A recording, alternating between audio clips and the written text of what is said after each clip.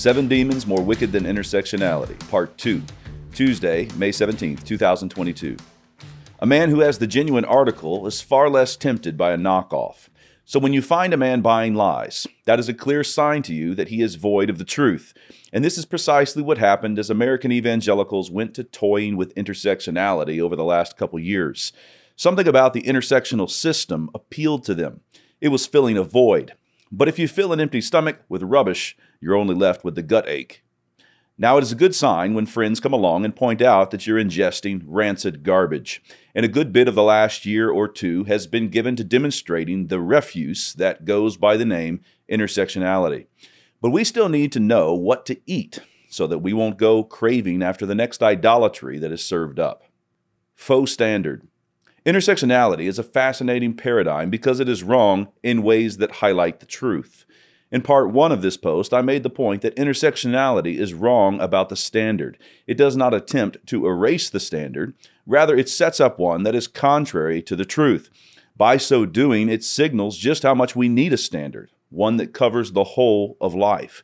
So intersectionality is right about the extent of a standard while being wrong about the nature of the standard. Evangelicals lacked a universal standard. They were mistaken about the extent of God's standard. So the faulty one that intersectionality sold them was quite appealing. Now, as long as we trivialize and truncate God's law, this play will continue to be run on us. In 7 Demons Part 2 here, I want to exchange 3 more lies of intersectionality for the truth. Faux justice.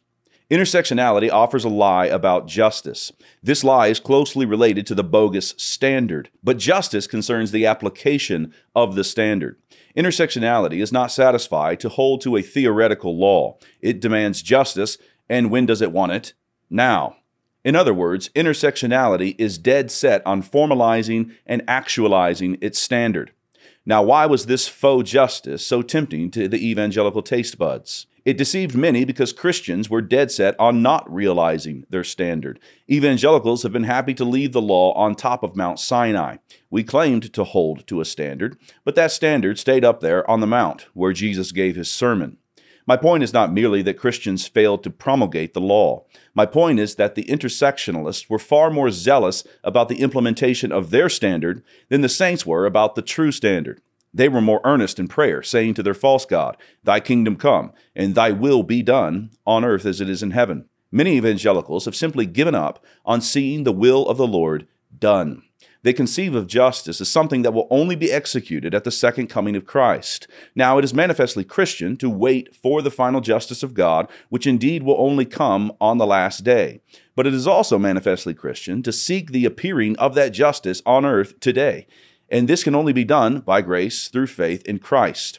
In other words, if the saints fail to be prophets, priests, and kings on earth, then that vacuum will be filled by false prophets, pagan priests, and tyrants.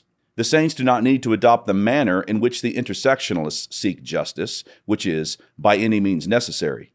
And such a spirit is a particular temptation even for some conservative Christians. That error leaves the anti-woke operating according to woke maneuvers. But the intersectionalists are right to yearn for the establishment of the standard. Their problem is their false standard and the corrupt manner in which they try to implement it. The evangelicals' problem is that they have ignored the true standard and abandoned its implementation altogether. Faux corporate identity. Intersectionality strikes out on corporate identity as well, but their whiff highlights the evangelical whiff. The intersectionalists claim that your victim status is the essential ingredient, the most excellent thing. That status could entail being black, female, gay, an immigrant, disabled, or non-Christian. And you are welcome to layer these victim statuses, claiming as many as you can get your hands on. That is, unless you are a straight, white, male, American, able-bodied Christian. In that case, you can't have anything. You are the oppressor all the way down the line. Now, we have become familiar with this corporate identity folly. Several right-thinking persons have pointed out how silly this game is. But to varying degrees, evangelicals fell victim to it because of our lack of corporate identity. You see, the intersectionalists are not wrong about the significance of corporate identity. Rather, they are wrong about the significance that they put on the particular identities they've selected, and they are wrong about certain identities altogether. For example, there is no such thing as a transgender person. If we would avoid being tangled up in the next idolatry coming down the pipeline, then we must recover what Christianity says about corporate identity. It will not be enough to reject this particular intersectional error by emphasizing the individual and individual rights. Praise God for the individual and individual rights. God makes individuals, and He also makes families. Christians must recover just how important last names are. They must also recover how important the name Christian is and the function of the sacraments as they mark out the people of God, making them visibly distinct from the world. In short, we must recover what it means that God deals with His covenant people and says to them, "I will be y'all's God, and y'all will be my people." Faux hope. No one can charge the intersectionalist with lacking vision. Their vision is terrible, of course, but having a vain hope is different than having no hope at all. Intersectionality pursues a future utopia in which, as Lenin imagined, the world will live as one. Given enough critiquing, the equality of opportunity will cover the earth as the waters cover the sea. Again, many good Christians have demonstrated the folly of this hope. It is a hope rooted in greed, and all of the privilege checking and public apologies will never be enough. But several evangelicals went for the false hope because they lacked biblical hope. These evangelicals saw no future for the Christian faith on earth. They did believe in Christ's return, but they failed to see Christ's reign on earth in the here and now. They did not conceive of Christ as in the process of striking down the nations and spreading peace.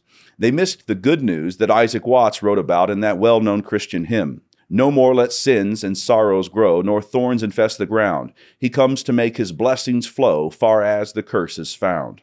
Rejecting the intersectional lie is essential, but we must do more. We are in great need of developing Christian thought and practice that leaves no room for the lies that come about through philosophy and vain deceit, after the tradition of men, after the rudiments of the world. Colossians chapter 2, verse 8. So out with the world's rudiments, and in with Christ's rudiments. And from those first principles of Christ will come the opposite of vain deceit. Fulsome truths. Fulsome truths that will leave no room for the 7 demons coming, more wicked than intersectionality. Before I go, I want to let you know that Rebecca Merkel's documentary, Eve in Exile, is streaming now on Canon+. Eve in Exile offers us a truly potent answer to feminism, and does this by providing much more than a mere negative critique. This documentary provides an alternative vision, one that is biblical, stirring, and positive. Too many conservative Christians have assumed that a biblical worldview of femininity consists simply of being not feminist. But this is lazy, negative, and at the end of the day, just reactionary.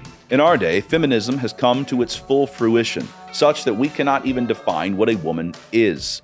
Providing a true biblical alternative, this documentary defines what a woman is, the glory of man, and provides a glorious picture of what that woman is for.